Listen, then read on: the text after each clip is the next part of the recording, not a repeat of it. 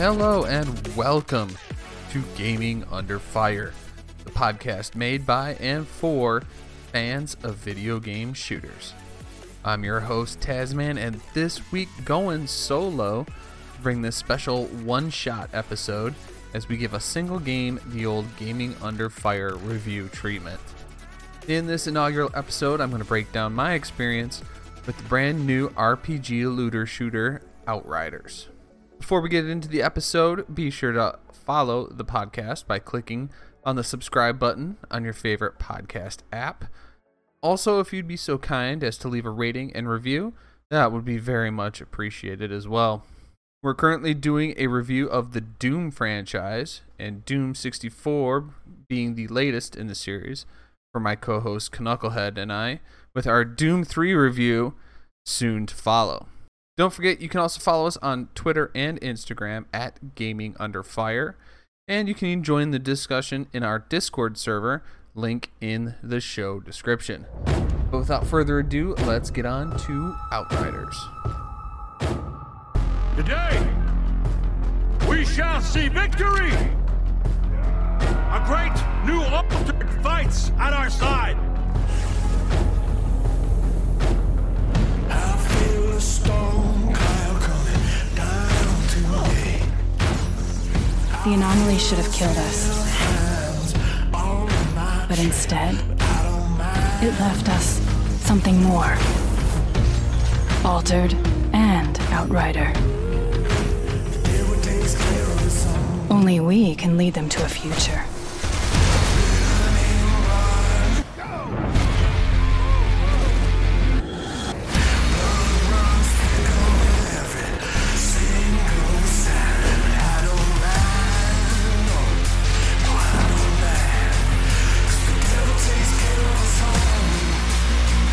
Whatever we were before, we're something new now.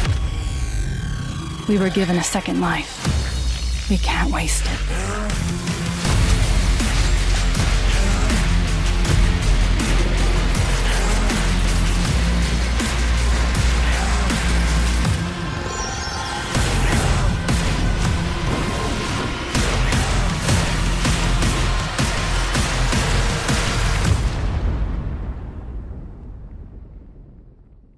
So as I stated earlier, Outriders is an upcoming post-apocalyptic third-person over-the-shoulder online RPG looter shooter developed by People Can Fly, and this is their first major game since leaving Epic Games. Previously, they've had credits on games like the Gears of War franchise, Bulletstorm, and Painkillers. Gears of War and Bulletstorm definitely having influence in Outriders as we see through the demo. The game is being published by acclaimed Japanese studio Square Enix, famous of course for Final Fantasy, Kingdom Hearts, and Dragon Quest, etc., etc. And the game will be utilizing the Unreal 4 engine. Now the gameplay, it is intended to be a multiplayer PvE class-based looter, so it's not a game as a service. There's no microtransactions as of now, and they have not announced that there are going to be microtransactions in the game. So you purchase the game. Everything that's in the game is you get what you get. There is a pre-order bonus, so if you do decide to pre-order the game, you get the Hell's Ranger pack, basically gear and weapons, and later on in the game, as you travel between cities to cities in the game, you take out this really cool like ATV type vehicle, and you can customize that as well. So that's pretty much the only quote unquote microtransaction that's happening in the game. So that's actually a really nice change on most looter shooters being a game as a service. So that definitely ticks this game into the positive column for sure. I've been doing this game pretty much solo. All of my attempts to actually link up with others in an attempt to do that for this podcast all failed. I later learned that this part is actually broken. Although on a recent playthrough, someone did join me mid-quest, and it damn near crashed my game on my laptop. However, I prefer going it solo, so lucky for me, The game is a formidable solo looter as well. The level design, unfortunately, really isn't all that great. The play spaces are rather boring and bland. They really meld into the background a bit too much. A lot of browns and beiges and grays, just very uninspired in this section of the world. Also, the layouts of the engagement areas look really fake, really set up, very arcade shooter-ish type of deal. Very much can see the influence of Gears of War in this one. Like, you come up to an area and it's empty, but you immediately know there's going to be a gunfight about to take place, as there are about 15 bunkers set up for cover. So it really kind of, it doesn't look natural. The level design doesn't look natural. It doesn't really flow very well. It's just these really narrow corridor spots that you run. And then once you get into a wide open space with a bunch of bunkers, that's your gunfight. Rinse, repeat. Yes, this is a cover-based shooter as well, but the cover appears to mostly be for the enemy AI to hide from you. More on that in a minute when we start talking about your skills. When you do enter into cover, it's clunky as all hell. It doesn't always work correctly, leaving you open to enemy onslaught. You also can't get around cover. You can't do the round cover move like you can in every other cover-based shooter ever. So you have to leave cover, go to the spot that you want to, turn, and then re-enter cover. And that doesn't always work as smoothly as I just described either. Mantling over cover isn't quite right either. Some objects you can jump over, some you can't. You don't really know until you try it out, so that has really kind of messed up as well. One more thing I'll talk about gameplay is the motion blur in this game. I really wish developers would stop putting motion blur into games. We don't like it. Gamers don't like motion blur. It gives us a headache. And in a game like a looter shooter where the whole idea is to grind for better and better gear and to continuously put time and hours into the game, when there's motion blur giving you a headache, it's incentive to shut the game off. So they really need to get that motion blur. It is awful. It is almost like Halo Reach levels of motion blur, and I'm talking Halo Reach from the 360. As far as the combat goes, the weapons that you utilize, it's really kind of a hit or miss. Things like the assault rifles, submachine guns, and light machine guns, they really seem to lack that bit of punch to them. I don't know if it's an animation, sounds, combination of the both. They're just not as satisfying to use as much as on the other side, the shotguns, the sniper rifles. Those are very, very satisfying, pack a lot of punch. There's something that's very cathartic about pulling the trigger on a shotgun and watching the enemy in front of you just explode into bits of icky red goo. And then with sniper rifles, and honestly with the ARs as well, pretty much any weapon that you use, if the final shot is a headshot, the head of your opponent exploding. I mean, this is very Gears of War. A lot of this really feels like a Gears of War game in a looter shooter genre without being called Gears of War. There are very similar instances in the combat to Gears of War as far as the gunplay goes. As far as the shotguns and headshot kills, those are both very satisfying, very similar to that of the Gears series. So I really, really, really enjoy using those weapons, getting those final kill shots. By far the most satisfying part of the combat really is utilizing your near godlike skills based on your choice of one of the 4 available classes. Currently, you can choose between the Technomancer, which is your long-range support that utilizes gadgets and makes weapons. This one, it spawns turrets that freeze your enemies, encase them in ice, and make them easy pickings for you and either your weapon of choice. Or it utilizes the carnage and the spare pieces of weaponry around you to construct a mortar.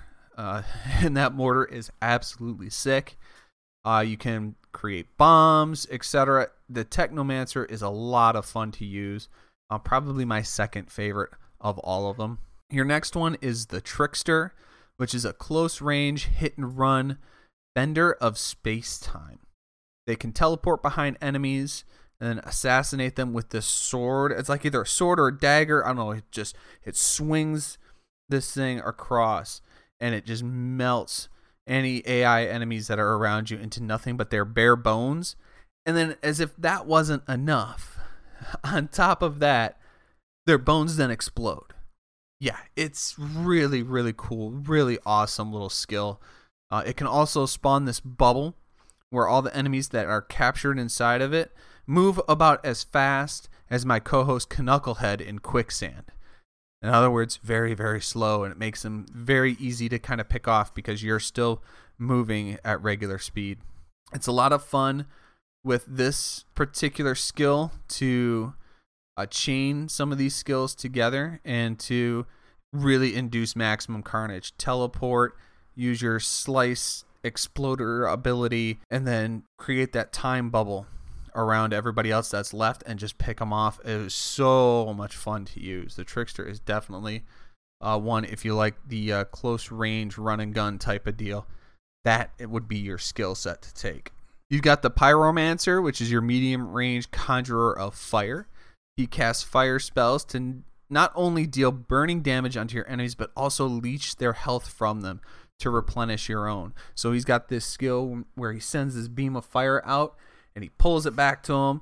And he kind of reminds me of Scorpion. It's just, get over here, give me your health. And then he also does this thing where he conjures up fire from the ground and it just goes in this straight line out towards your enemies.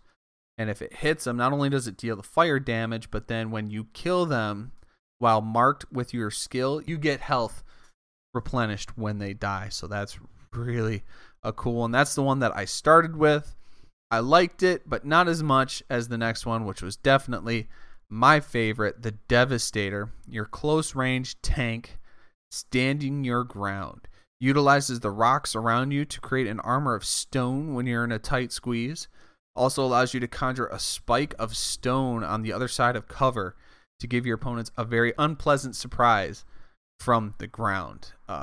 He also does like this Hulk smash type skill where he slams the ground and like this earthquake goes out and it deals damage up to enemies that are caught in its wake. It's really a really fun, especially if you kind of like the Trickster, if you like that run and gun, if you like getting up close and personal, this is definitely the class for you. What really helped me out too, I also came across a legendary shotgun as well. So you mix a legendary shotgun with a class that is supposed to and balanced to be up close and personal. It was just hot knife through butter through the rest of that playthrough. So much fun.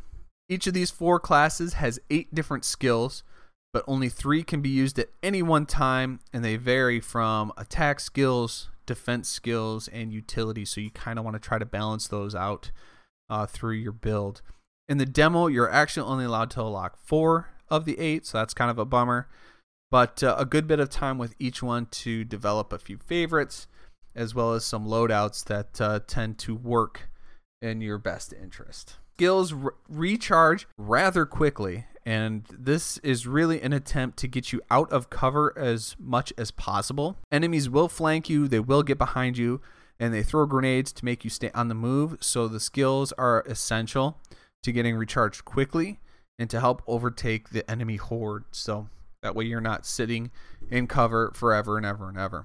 There is also your customary skill tree, which will allow your character to become even more devastating by obtaining skill points. However, you're only able to obtain 1 skill point in each of the classes for this demo, so you're not even scratching the surface as far as what you can do and the kinds of skill combinations you can even begin to come up with just yet. You basically grow your character by choosing one of the 3 skill tree paths to either make your weapons more powerful, your skills more powerful, a beast with health, and there are sections of the tree where you can then cross over into different areas as well. So very interesting what people will be able to do with these classes and these skill points as they progress through the game. As far as the gear goes, looter shooters should be all about, well, they should be about the loot.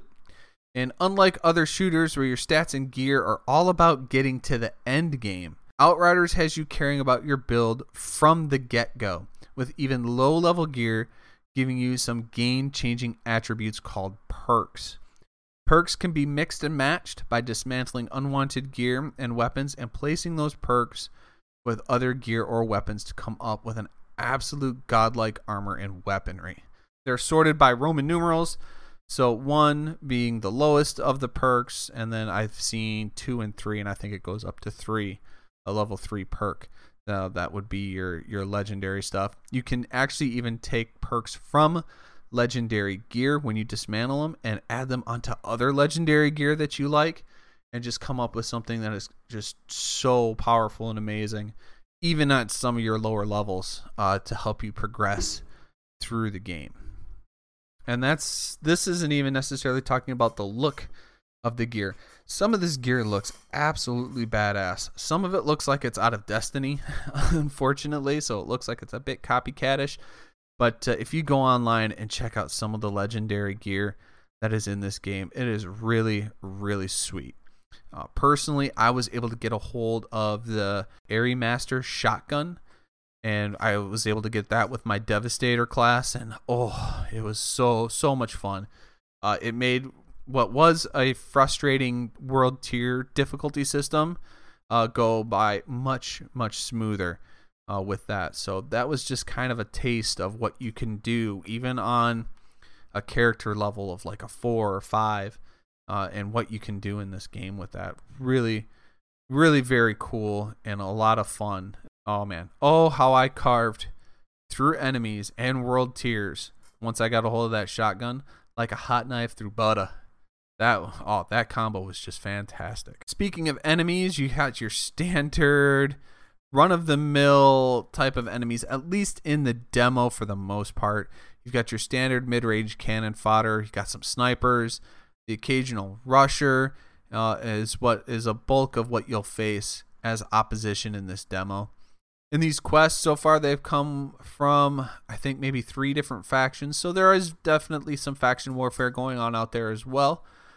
But you start to get the idea of who does what, by the second quest. They all seem to run the same type of enemy format. But let's not forget about the captains. They are also altered like you are, but have limited skills, but can still be a thorn in the side, especially on some of the higher world tiers. Playing through the main quest, you do get to face another altered like yourself.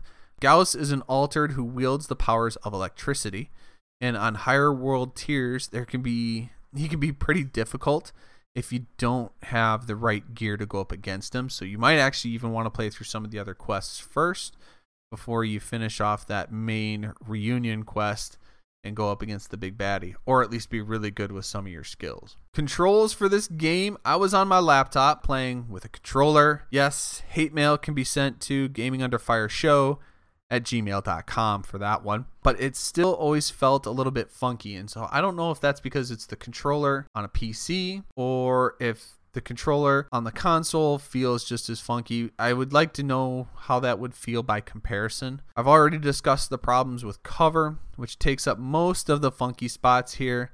Otherwise, at least on the controller that I had, everything is laid out well. It makes sense. It tends to follow trends as far as what each of the Xbox controllers do in other shooters on the genre. Holy load screens in this game. There's a ton of load screens, and load screens will come one after another in succession. Quick example for you: when leaving the main base of operations to continue that reunion quest and go outside the walls of the base, you have to open a giant door. So you have a cutscene loading screen, right? It goes into a cutscene of the wall going up for you to go out, followed by a traditional count up to 100% loading screen, followed by an in-game loading sequence of another gate being opened. 3 different versions of loading screens. And all of that for what turns out to be a really boring and really bland landscape so far. They really need to find a way to better optimize the loading. Unless a loading screen hat trick is really what they're going for, it slows the game down. The difficulty is controlled by world tiers. So think Division here. The better you get, the higher the world tier goes, the better loot you get. However, you're not stuck at any specific world tier. You can stay at the highest level you've unlocked and keep progressing forward to get better and better loot, or you can drop it down a few levels if you find yourself getting owned, or just want to make a cruise through the story. You can drop it all the way down to World Tier 1 and stay there for the entirety of the game. For me, this is where the game gets a bit tricky. Either it's my lack of skill in an otherwise unfamiliar genre, or this needs a bit of a tweak. I felt like the progression was a bit too quick, and I got to World Tier 3 and was just constantly running into brick walls masquerading as captains. My gear and skills just weren't up to the challenge of the tier I'd earned, and so I found these types of battles completely hopeless, at least until I came across my legendary weaponry on my Devastator. Then it seemed like it was a little bit too much of a cakewalk, blasting through captains with ease with that thing. So a bit of balancing might be needed to address this here before launch. I will say, as I played through with the Technomancer and finished off with the Trickster, I started to kind of get a hang of the whole skills in this game and how fast they recharge and being able to almost spam them. And that made things, it made things a lot more fun, because I think the use of skills in this game is going to be where the fun is in the combat. But two, I think it definitely helped me overcome some of those problems I was having with the difficulty, getting myself up to World Tier 4 and 5, and I believe 5 is the cutoff for the demo, which is also nice because then it gives you more opportunities to get more legendary gear. And this game has shown, at least in the demo, that in some of the smaller world tiers, they've got no problems going ahead and giving people legendary gear to help them out, through the early part of the game. As far as the game's replayability, so here's the deal, right? Looter shooters need really satisfying loot. They need satisfying combat loops and different types of engagements and different types of ways to interact with the game to keep people interested, right? So far, the loot has been pretty good. As I said, legendary items aren't really held from players as tightly as games like, say, Anthem. But the combat itself is, it's alright. Skills are great. The gunplay is pretty meh. The demo is about 3 hours, though to be fair, half of that is a walking, talking sim and very cutscene heavy prologue. All that taking you to do for the first chapter. So all of that taking you through to the first chapter. So honestly, out of that 3 hours, 1.5 hours, you get 6 to 7 quests to complete in this demo. By about the third playthrough for me, when I was going through with the Technomancer, I was already starting to get bored. Some of that is because obviously these are the exact same quests and dialogue 4 different times. But I sure hope that with the full game, there's something to help keep interest alive, keep players coming back. Because if you're at hour 3 and people are already starting to get bored in a looter shooter that is going to have hours upon hours of gameplay, you better have something that's going to keep and hold their interest. And I'm concerned just in the demo that that's not going to be there. The other nice thing about this game is this game has story. Yes! So the story of this game is pretty simple, right? Earth is, from some sort of unknown catastrophe, is no longer livable, and so these 2 colony ships leave Earth to set course to this planet called Enoch to repopulate humanity in a new home. Your ship is the only one of the 2 to actually make it. And upon landing on the planet and kind of scouting it out, you get stuck into this elemental anomaly. It's a storm that they call the anomaly. And in this anomaly, it throws these lightning bolts that either shred people to bits, disintegrate them, or turn them into superhuman gods. Now, you get hurt in the storm, you're put into cryo freeze, and you are left there for 31 years. So in that 30 years, the planet has kind of repopulated in this small section of the planet, unable to leave because of that anomaly that you encountered in the prologue of the game. Now, as I said, when you get into the anomaly, it has given you superpowers. So, superpowers from lightning. It's like the Flash on the CW. Or did he get that from Speed Force? Or I don't know. I stopped watching it when the whole Speed Force thing came in. But let's just say you're getting superpowers from a storm. And you come to find out that not only is your position as Outrider, which is basically a soldier of fortune type from the old Earth days, but you're now also Outrider and what they call Altered. And you have these special skills and abilities that make you superhuman.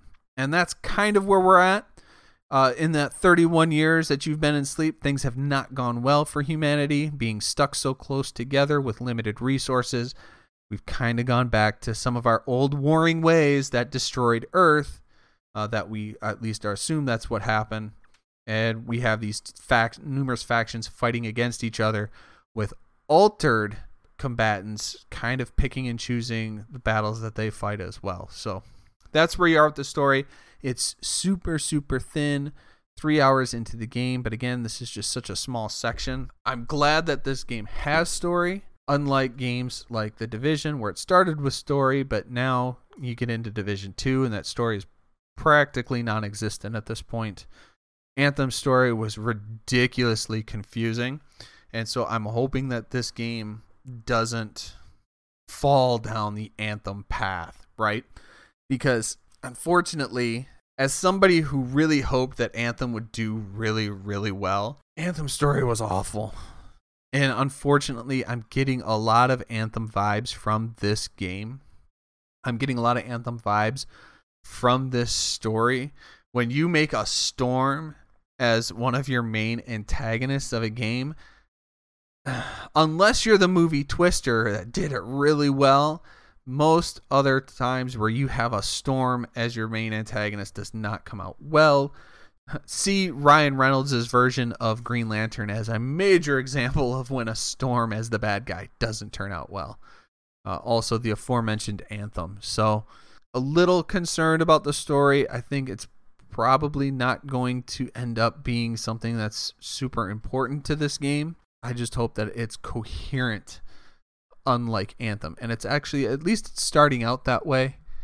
It would be interesting to see if you're actually fighting on the good side or the bad side when all is said and done. Right now, the two main factions, the one you're fighting for is the ECA, and then the opposing faction, the Insurgents. It would be just interesting, and probably some sort of twist in the game to end up finding out you're actually fighting for the bad guys. So we'll see kind of how the story plays out over the course of the demo. Hopeful, but cautiously optimistic is what I'll say for the story. Also, I'd be remiss if I didn't mention in this section here the shaky as hell cutscenes that are going on in this game. Like, holy crap. The cinematographer from Cloverfield is looking at these cutscenes and going, wow, can somebody hold that camera still? They're awful. And every now and then you get this situation where the dialogue is ahead of the captions or vice versa, or sometimes the sound isn't matching up with the action that's happening during the cutscene. People Can Fly said that they are going to be working on trying to fix this for when the game does release in full, but it's looking like they might be able to stabilize it a little. But in order to get it all the way back to a completely stable camera and everything lining up, they would have to redo the cutscenes. And I just don't think that there's enough time for them to do that. So we may have to deal with a little bit of shaky cam, but hopefully they get that under control before the game is fully released. And so that's basically the Outriders demo in a nutshell. As far as what I've thought of the game, I've enjoyed it during portions and I've gotten bored in some portions. Overall, I think that it's a solid game. I don't think it's something I'm going to purchase right away. I'm definitely not going to be pre-ordering it, as it begs you to do when you get to the end of every single class that you can try. This is going to be an Anthem replacement for me. I played Anthem occasionally as something to change it up and something to do that was just different. And I think this is probably going to be a game that will take that spot for me. I'll probably wait a few months, wait for the price to drop down, and depending on where it drops harder, whether it's console or PC, is going to depend on where I buy it. The nice thing is that no matter which console or platform that you decide to play the game, it is universal crossplay. So anybody that has Outriders, you can crossplay with them. Xbox and the whole Xbox One family of consoles, PlayStation 4, PlayStation 5, Steam. They announced Stadia, but isn't Stadia dead? Something like that? I don't know. But regardless, wherever Outriders is, you'll be able to crossplay with anybody, anywhere. So that is a nice thing. And honestly, at this point in time in gaming, especially for a game that is PvE only for now, universal crossplay should always be a thing. But yeah, this is definitely not an immediate buy for me. This is going to be something I'm going to wait to see the price drop, buy it then, and this will be my once in a while to change things up in between whatever game I'm playing for the podcast, to just kind of sit back and relax and just have a little bit of mindless fun. So that's what Outriders is for me. If you have played Outriders and you have an opinion on it, jump into our Discord server, and I'll leave a link in the description of the show. You can jump in, tell us what you think. You can also reach us on Twitter and Instagram at GamingUnderFire. Let me know what you think about the Outriders demo, and also let me know what you thought about this little one-shot episode of the podcast. Trying to do something to add a little bit more content to the channel. So if this was something that you guys liked, let me know. If it's something that you're like, hey, kind of stick with, the storyline or the gaming franchise that you're working on right now, let us know that too. Or if there are other games that you'd like to see kind of do this like little one-shot series, let me know. Send me a message on all of our various social media, as well as our email, gamingunderfireshow@gmail.com. And with that, guys, I'll go ahead and I will end this episode, and I will see you guys next time when Knucklehead will be back, and we will be doing Doom 3. Can't wait for that. Till then, guys, peace.